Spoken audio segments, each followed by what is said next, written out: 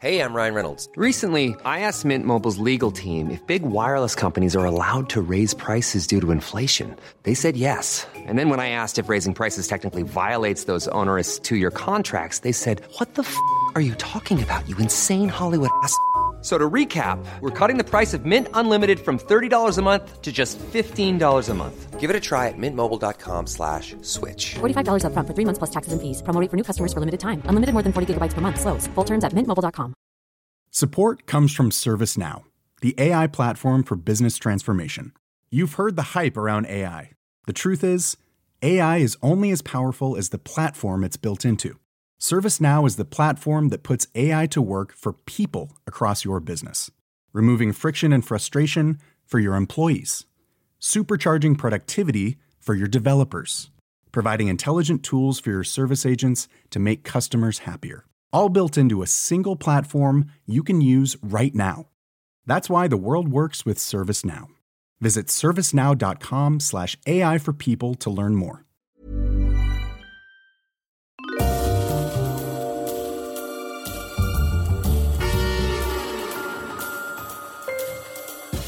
Welcome everybody to Histories of the Unexpected, the show in which we explain how everything has a history, even the most unexpected of subjects, like plums, paint and fear. And we will be following the links in our minds as we come across them, explaining how those histories link together in unexpected ways. Who knew, for example, that the history of eyes, yes, the history of eyes, is in fact all about surveillance in Tudor England, or that the history of doors is all about death and the afterlife in the Viking world. The man not sitting opposite me because we are social distancing, but he will help pilot us through these micro-histories. He's one of the country's leading professors of history. It's Professor Extraordinaire James Daybell. Hello, Sam, and the man not sitting opposite me because we are in these grim days of lockdown. However, he is ably helping me co-pilot these episodes. It is your friend and mine, the truly famous historical adventurer, Dr. Sam Willis. This is another of our micro-histories, but it's the first of a new sub-series because we're doing some special Christmas-themed micro-histories in which we embrace the task of demonstrating how an unexpected subject not only has a history but is massively important and interesting. And we do all of this in just 15 minutes without just talking faster. We start with a shared example, then have just 5 minutes each to make a case for an interesting history on that very unexpected subject. Contributions will be rigorously timed. And you, dear listeners, will get to vote on social media on what you think was the most interesting fact you heard today or the most interesting sound. You'll note the Christmas bells there because we are in very festive spirits. Today's topic is the fabulously artistic history of bad luck. James, where are we going to start with this? Well, Sam, we are inspired, as you know, we are in very festive mood. We're inspired by Christmas itself, and we wanted to do something around that. Now, if you think of the standard history of Christmas, it's all about the nativity, the Christmas story, celebrations, feastings and customs, as well as the Victorian reinvention of the Yuletide season, with all the trappings with which we're now so familiar. You think about the Christmas trees, the Christmas crackers, the Christmas cards, presents, and, of course, Father Christmas. We think, however, that the subject really comes alive if you take an unexpected approach to history. Yes, Turkey, Father Christmas, the Nativity, all have a fascinating history of their own, but so too do the history of Christmas via empire, bad luck, mindfulness, evil, migration, shoes, serendipity, electrification, subversion, animal cruelty, and, who could forget it, carrots. And in this little series of podcasts, we'd like to take each of these in turn. So let's start, Sam, with a particular favourite of mine, the history of bad luck. Well, in the past, Christmas was a time full of superstition, primarily, wasn't it? Lots of superstition. And it was thought to be fraught with bad luck. take the robin, very good example. It's viewed today by most people as a kind of charming symbol of wintertime. James, you had one on your desk recently, and I've actually got a historic robin from my grandparents, which I used to decorate my tree. But it's a lovely little charming symbol of the winter, and there's many examples of it on Christmas cards. But in Gloucestershire in the 1950s, really not very long ago, there's evidence that some greeted the receipt of such cards decorated with robins in absolute horror, and it stemmed from the widespread belief that a wild bird entering the house signified an impending death in the family. Likewise, if holly was brought into the house at any time of the year, with the exception of Christmas, it too was seen as a harbinger of death. And even in the Christmas period, there are all sorts of superstitions connected with bad luck that were connected to it. It either needed to be burned or ceremonially disposed of after the festive period was over. And at the turn of the 19th century, it was also bad luck for fire to leave the house on Christmas Day, which meant that in a time before commercial lucifer matches, as they were called, neighbours would not share light from their fires to ignite wood or candles of their neighbours. To ask for a light on Christmas Day from a neighbour was to issue a gross insult that would bring copious bad luck on you for the rest of the year. Can you think of anything less Christmassy, Sam? No. It's amazing how many of these old Christmas traditions really are very, very un-Christmassy, and there are more that we're going to come to in the future. So how else are we going to think about the history of bad luck, James? Well, Sam, do you want me to start or would you like to start? I have a humdinger continuing on this You've tradition. Got your 5 minutes, James. Of bad luck. I've already started. I'm 5 seconds into it. And this time I will actually talk about the topic. So I'm revisiting childhood superstitions from a brilliant book by the Opes, The Law and Language of School Children, because children in the 40s and 50s and 60s had all sorts of superstitions connected to bad luck. And there were all sorts of objects like beetles, bridges, cats, hay, carts, ladders, falling leaves, lumps of coal, cracks in the pavement that were connected to superstition, and it either brought good luck or bad luck. And imagine, a child going out, leaving the house, on their way to school. They're very much alone, and they're very much looking after themselves, whether it be, out in the countryside or whether it be in the streets in a city. There are all sorts of things that sort of loom large around you, and you need to beware of those evil omens that are connected to bad luck. And I'm going to talk to you about a whole series of things that were connected to bad luck with children. Beetles, would you believe it? Nearly all children are afraid of beetles. So a black beetle crawling on your shoe, says a 12-year-old Barnsley boy, means that one of your friends is going to die. So people are very careful not to have beetles on them or to tread on them. And they say, he also said that if you kill a beetle on a rainy day will follow. And in Swansea, they have a little song, step on a beetle, it will rain, pick it up and bury it, the sun will shine again. It's also thought to bring bad luck if you walked under a bridge when a train was going over it. It was considered unadvisable to walk under a bridge at lots of times. A Sussex boy says, if you do, you must touch a green object or you will get bad luck. So I had a sort of piece of celery or something. Cross-eyed women were also thought to be unlucky. A girl from Headington, aged 15, said, when somebody who is cross-eyed goes by you, spit on the ground. And another girl from Stoke-on-Trent, aged 13, said, it is unlucky for a cross-eyed woman to look at you. Also, crows. Crows are very portents of evil omens. If a child sees one crow only, and especially if nobody else sees it, bad luck will follow, either accident or death.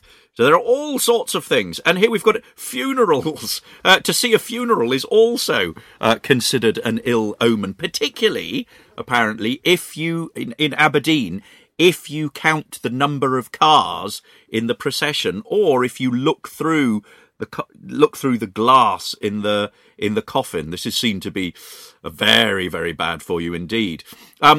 We probably all know about walking under ladders. It's not just bridges with trains going over them, but ladders are seen to be connected with bad luck. One 13-year-old boy from Forfar wrote, "I once heard a boy say that if you walked under a ladder on the way to school, you were supposed to get the strap that day."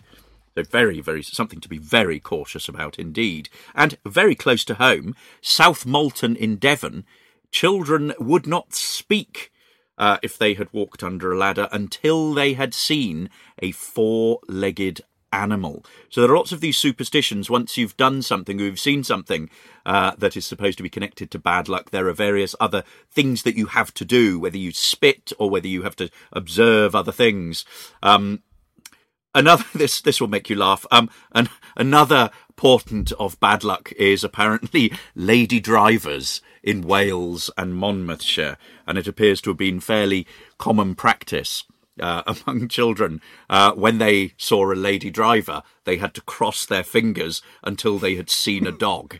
There's a quote from a Stoke-on-Trent young lad who says that he keeps his fingers crossed until he has seen not only a dog, but a bird and a cat as well.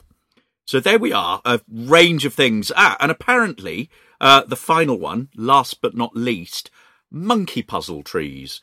The same 13-year-old boy from Forfar is quoted having said, "Never speak while passing a monkey puzzle tree." So there we are. Bad luck is all about childhood and superstition.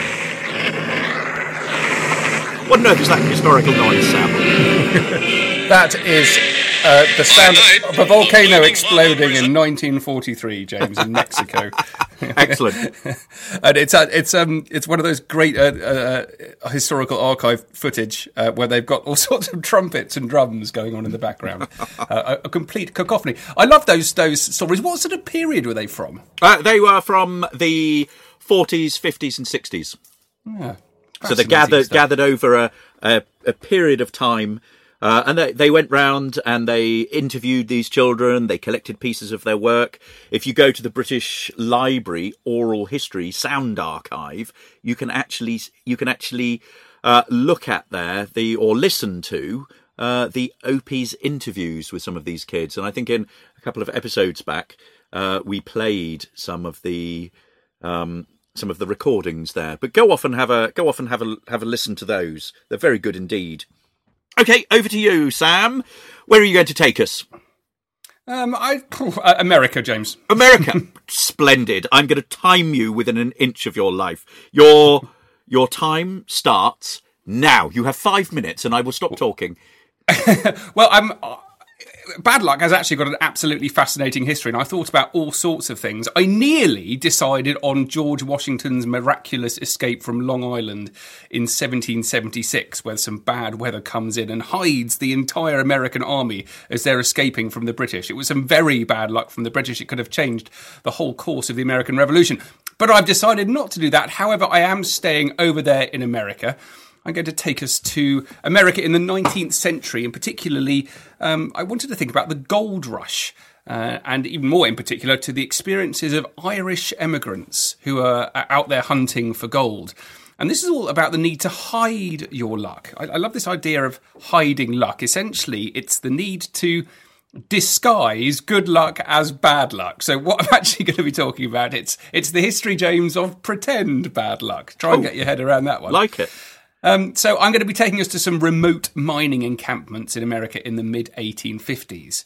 We'll start with a little account of what it was like being a miner out there and why you might actually need some luck in the first place. This is all about mining silver in Nevada at the Comstock Lode in 1858, where a letter writer just knew himself as a Rambler wrote to the editors of the Irish American about his experiences of mining silver in 1863. If you thought the only way to get a more defined jawline with natural-looking results was through surgery, think again. Juvederm Volux XC is a non-surgical injectable gel filler that improves moderate to severe loss of jawline definition and can help you achieve natural-looking results with little downtime. Even better, this improved definition lasts up to 1 year with optimal treatment. No maintenance required. Improve jawline definition for a smooth, sculpted look with Juvederm Volux XC. For important safety information and to find a licensed specialist, visit Juvederm.com. That's Juvederm.com. Not for people with severe allergic reactions, allergies to lidocaine, or the proteins used in Juvederm. Common side effects include injection site redness, swelling, pain, tenderness, firmness, lumps, bumps, bruising, discoloration, or itching. There's a risk of unintentional injection into a blood vessel, which can cause vision abnormalities, blindness, stroke, temporary scabs, or scarring. Talk to a licensed specialist to find out if it's right for you. Imagine the softest sheets you've ever felt. Now imagine them getting even softer over time. That's what you'll feel with Boll & Branch's organic cotton sheets. In a recent customer survey, 96% replied that Boll & Branch sheets get softer with every wash. Start getting your best night's sleep in these sheets that get softer and softer for years to come. Try their sheets with a 30-night guarantee. Plus, get 15% off your first order at bollandbranch.com. Code BUTTERY. Exclusions apply. See site for details. This Mother's Day, celebrate the extraordinary women in your life with a heartfelt gift from Blue Nile. Whether it's for your mom, a mother figure, or yourself as a mom, find that perfect piece to express your love and appreciation. Explore Blue Nile's exquisite pearls and mesmerizing gemstones that she's sure to love. Enjoy fast shipping options like guaranteed free shipping and returns. Make this Mother's Day unforgettable with a piece from Blue Nile. Right now, get up to 50% off at BlueNile.com. That's BlueNile.com. As a matter of course, you have a very good idea of what a sailor's and a soldier's life is like. But very few understand what a miner's life is, save those who have travelled through some of these mineral countries and experienced a little of the hardships a miner has to undergo in prospecting for both silver and gold. This country differs a great deal from California with regard to prospecting, for in the latter named place a miner could take his pick, pan and shovel in the morning and have the produce of his day's work in with him in the evening. But in prospecting the silver mines of this territory, a man must have the back of a mule and the courage of a lion. He must know how to wash and mend his own clothes, to cook his own beans, to make his own bread. He must learn to sleep in the sagebrush, with nothing between him and heaven but one pair of old blankets.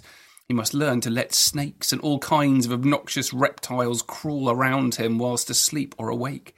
He must learn how to drink alcohol and call it the best of cognac. He must learn to pack his blankets and grub, and he must learn not to growl if he thinks a storekeeper is cheating him.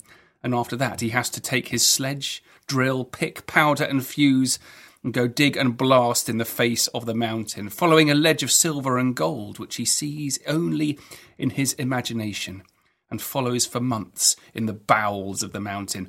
If he is lucky enough, he may strike it at a distance of between 200 and 300 feet. So you get a sense of just how miserable, how tough life was, what everyone was prepared to risk just for the chance of being lucky enough to find gold. So the question arises, what do you do if you actually find some? I'm now taking us to the North Yuba River in Northern California, the foothills of the Sierra Nevada in 1853. This is the account of a Scotsman called William Downey, and he talks about what you do if you're lucky enough to strike something. "Look here, young fellow," he said, "if there is a thing a miner don't care to talk about, it is where he has been, and you might say that it is just as good as law among prospectors that every man keeps mum. Let me give you a bit of advice. When you get to feel that way yourself and you have struck it rich in a new prospect, don't you advertise your good luck and have a band playing outside your tent to celebrate. But after sundown, when everything is settled in camp and your nearest neighbour is snoring loud enough to compete with a cathedral organ, you just pack up your traps on your back, skip out of camp, and if you should meet anybody on the road who should ask you where you're going, just tell them you've had bad luck, and because of your poor luck, you're making it back for town. But the next morning, bright and early, or as soon as you can reach it, stick your pick into your new claim and dig for all it's worth before anybody comes to interfere with your happiness. So there you have it. It's a wonderful account of, if you're a gold or silver miner, there is in fact the need to hide your good luck, to pretend that it's bad. And in this respect, I suppose there's almost a measure of safety or security in bad luck. So it's about bad luck as a means of protection of your newfound wealth. I was particularly interested in the first of these accounts because it was an Irish miner's account. There's it's strong link between Irish miners and success, and also luck. And I've got to finish. I've finished my sentence. What was that, James? That is an air raid siren from World War II, Sam. Very inappropriate thing to make you stop what you're doing immediately. Let me just say that a number of the most successful gold miners at the time were Irish, and the association between success in gold mining and the Irish led to the phrase "the luck of the Irish," which actually sounds very positive until you realise it was actually came with a certain tone of derision, meaning to say that you've only succeeded by sheer luck as opposed to brains. There you go. Anyway, I will finish. Bad luck. Bad luck for me. It's all about the hiding of success, playing a part, acting in the Sierra Nevada, using an appearance of bad luck to protect your discoveries and your newfound wealth in the Californian gold rush of the 1950s. There you go, James. And just be very careful when sending Christmas cards this year, everyone. You will be... I think I've sent some Robin Christmas cards to people. I haven't been sending you bad luck, I promise. Merely season's greetings. I hope you've enjoyed that. We'll be back soon with another Christmas micro-history, which we're going to very much enjoy doing. James, what's next? I think evil is next on my list. Keeping on the buoyant theme, I think we should definitely do evil. Anyway, Christmas is actually all about evil. Do please follow us on social media. I'm at Dr. Sam Willis. And I'm at James Daybell. And the pod is at Unexpected Pod. You can also check out everything we have done on our website, which is historiesoftheunexpected.com. Where you can buy a signed book, perfect for stocking fillers. I've just sent several out in the last couple of days. Very good. They're going like hotcakes.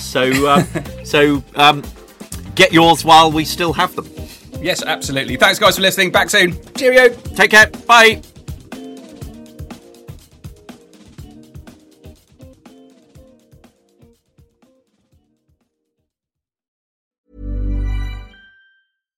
Support comes from ServiceNow, the AI platform for business transformation.